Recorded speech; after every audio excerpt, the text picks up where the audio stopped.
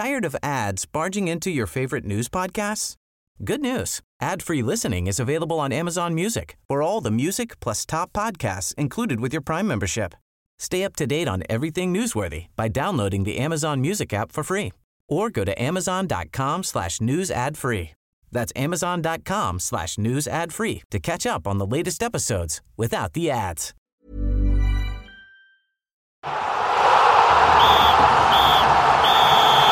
And we're into extra time.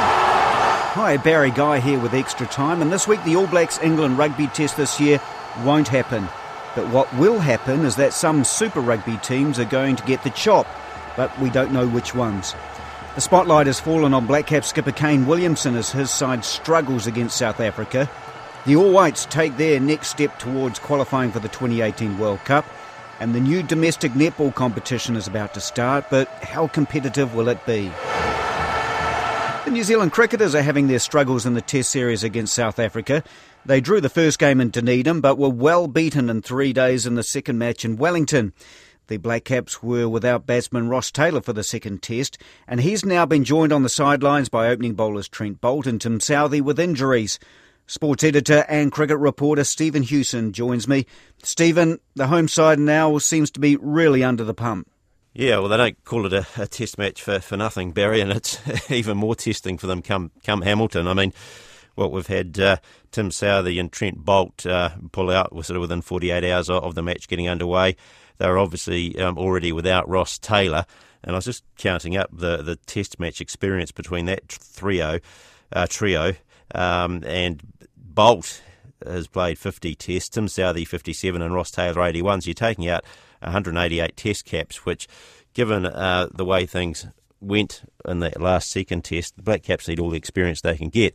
I mean, if you're looking for a beacon of hope somewhere, the Hamilton pitch is supposed to be more spinner friendly, so the Black Caps would have been taking two, or will be taking two spinners in, no doubt, in Jeetan Patel and Mitch Santner.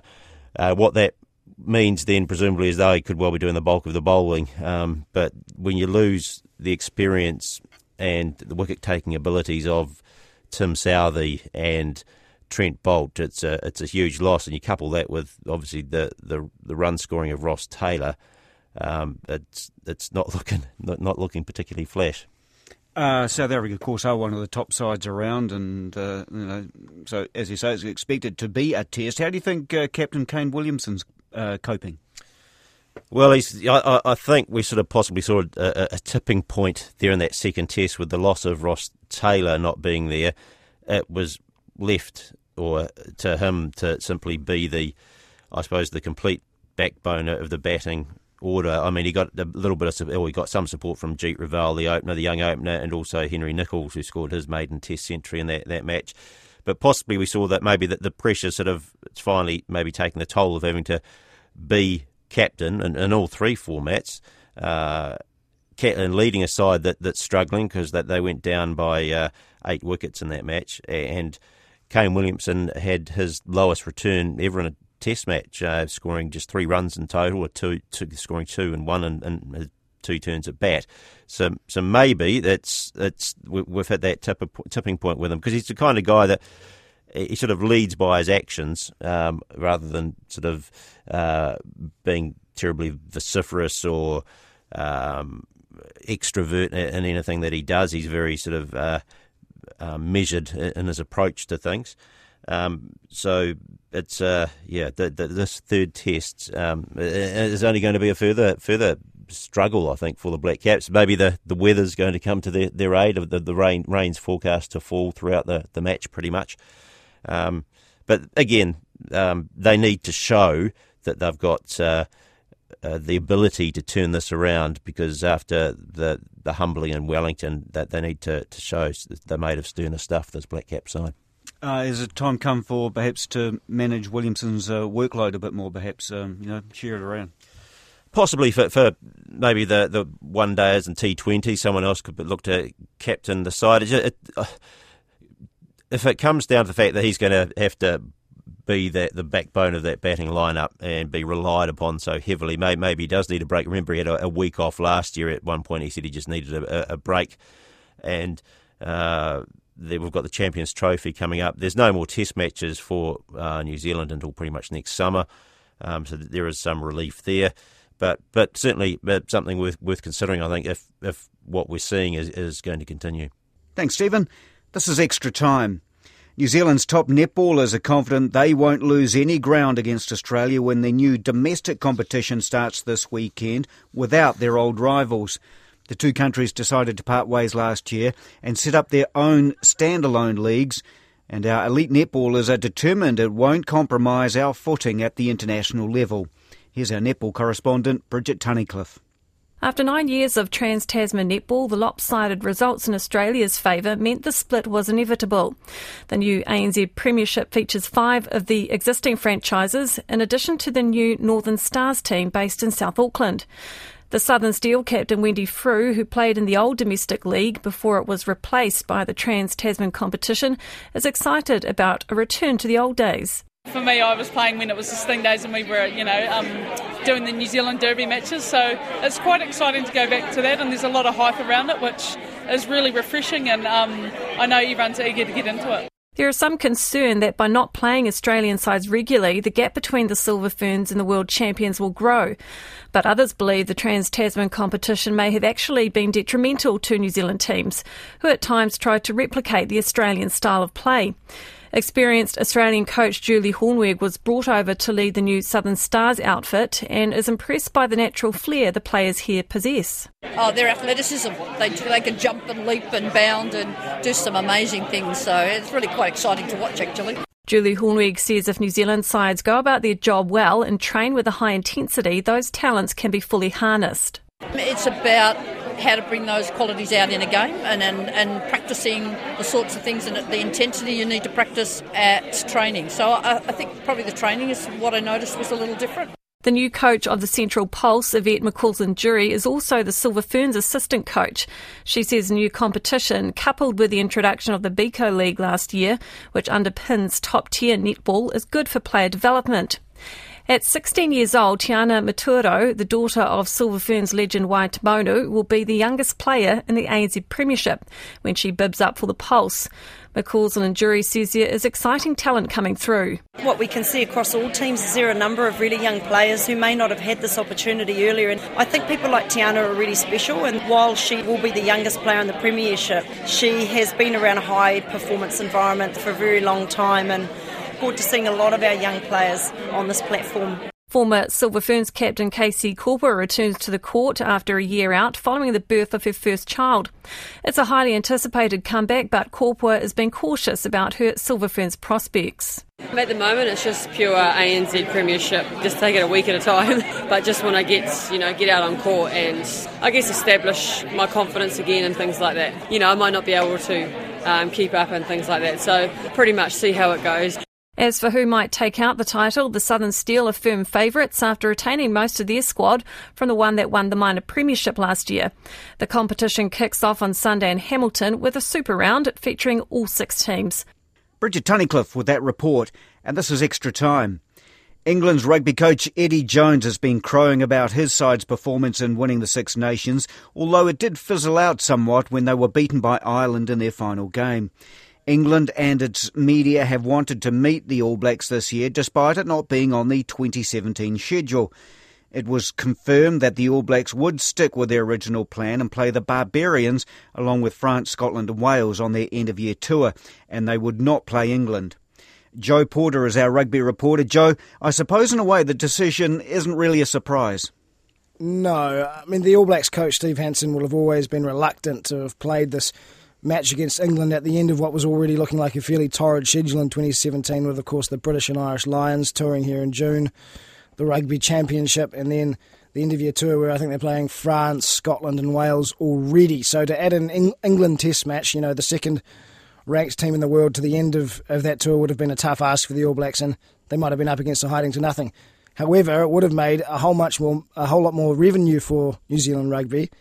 Steve Hansen knew that, so he wouldn't have stood in the way. It was revealed that he wouldn't have stood in the way of the New Zealand rugby had they wanted to organise that test match or change it to England from the Barbars. But New Zealand rugby agreed with Hansen, and I guess to protect their players from burnout, they've decided to go with their original preference, which was the Barbars, whereby they won't play a full-strength All Blacks side. And at the end of the year, and I guess give their players a chance to recover. So less money, but perhaps it sticks to the scheduling and it keeps the All Blacks coaches happy. So a shame for fans, but NZR's preference, and that's what they've gone with in the end. And England, credit to them, they've allowed that to happen. A few years ago, there was the third Bledisloe Cup test. There were 5 matches on the end of year tour.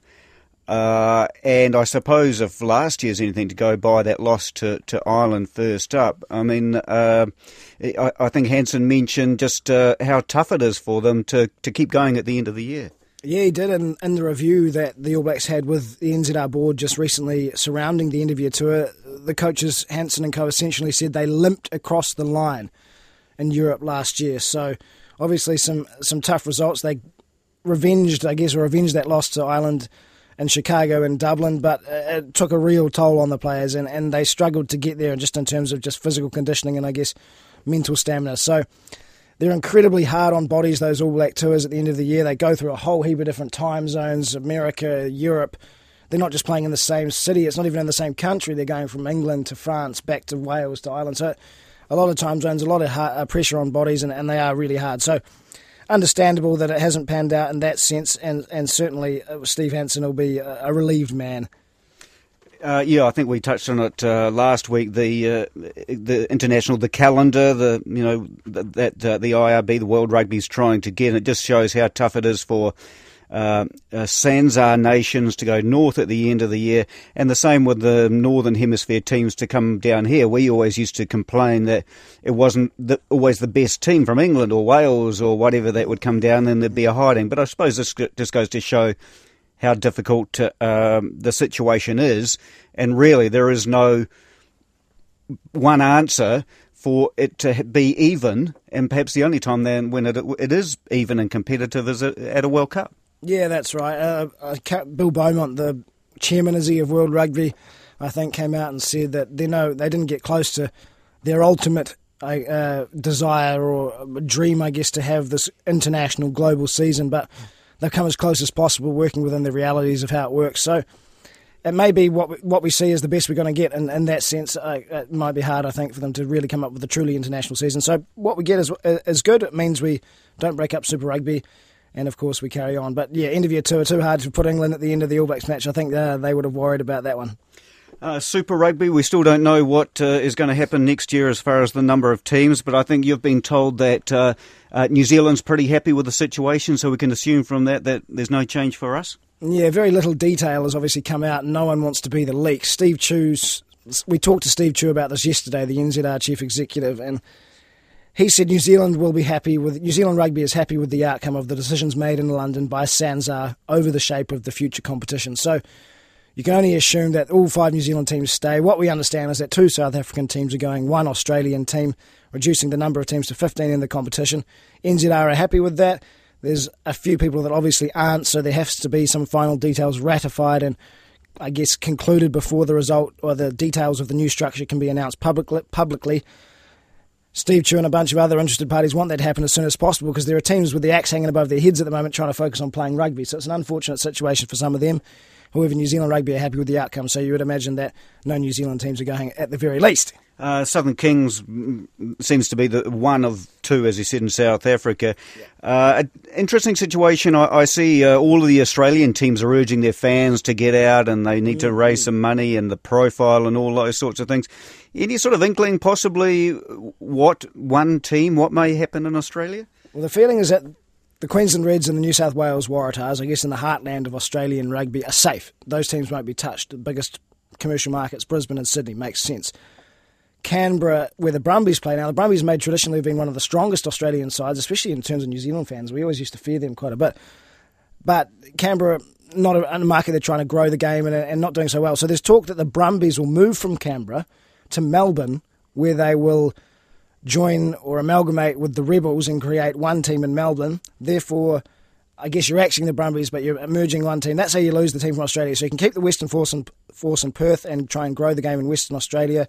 You keep a team in Melbourne, trying to, I guess, spread its roots in the AFL-dominated Victoria, and you keep a team in the heartlands of Sydney and Brisbane. So that would make sense to me. And, of course, you keep the Brumbies with their strong historical brand Rebels maybe haven't quite sort of caught on in that sense. So you keep the Brumbies' strong historical brand and their history of rugby, but in a new city with perhaps a bigger fan base and an eye to the future. So that looks like what might happen, but no one knows. And so all these teams are trying to recruit players for next year and get their books all in order, but they don't know what's going on, so it's very hard to find any kind of stability. So they'll be really hoping the finalised details come out very soon. Thanks, Joe.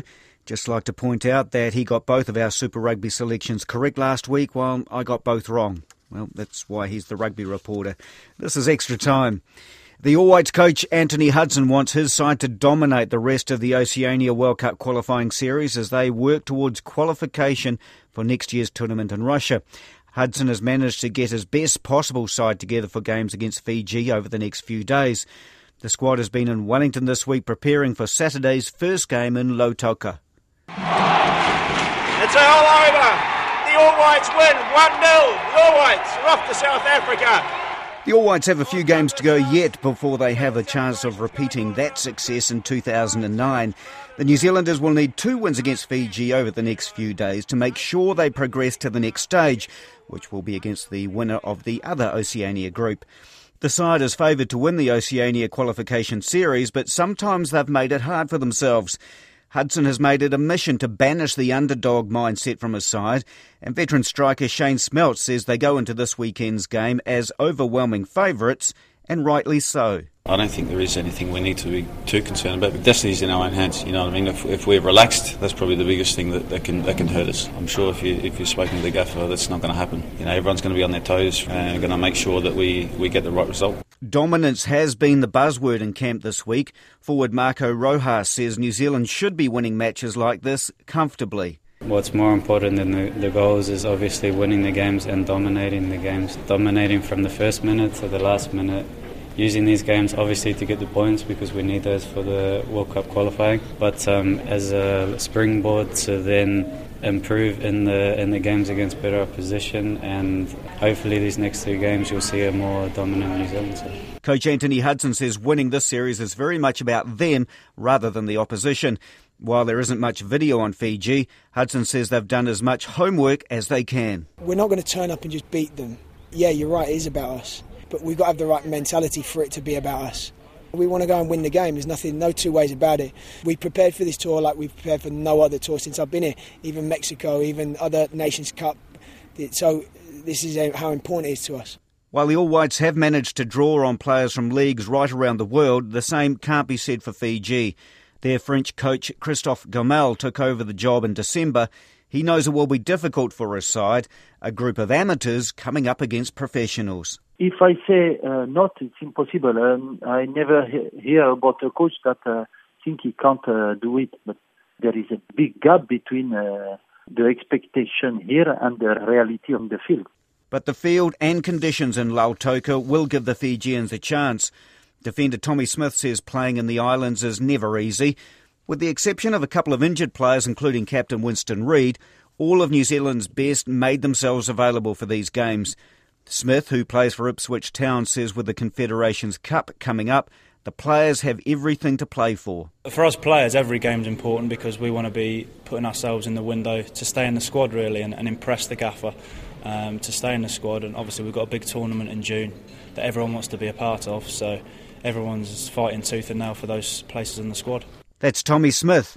A win against Fiji over the 2 legs will put them into the Oceania final, and win that, and there's a game against the 5th place team from South America. The return game against Fiji is in Wellington on Tuesday. The Kiwis forward Jason Taumalolo has this week signed the longest contract deal in National Rugby League history. The 10-year deal with North Queensland will keep the 23-year-old at the Townsville-based club until the end of the 2027 season. He was the NRL Player of the Year last season, and the contract, believed to be worth $11 million, puts him among the game's highest paid players. Picked up and play on for Taumalolo. Taumalolo has gone for the Cowboys. The Kiwi international won the prestigious Dally M Award last year, the NRL's prize for Player of the Year.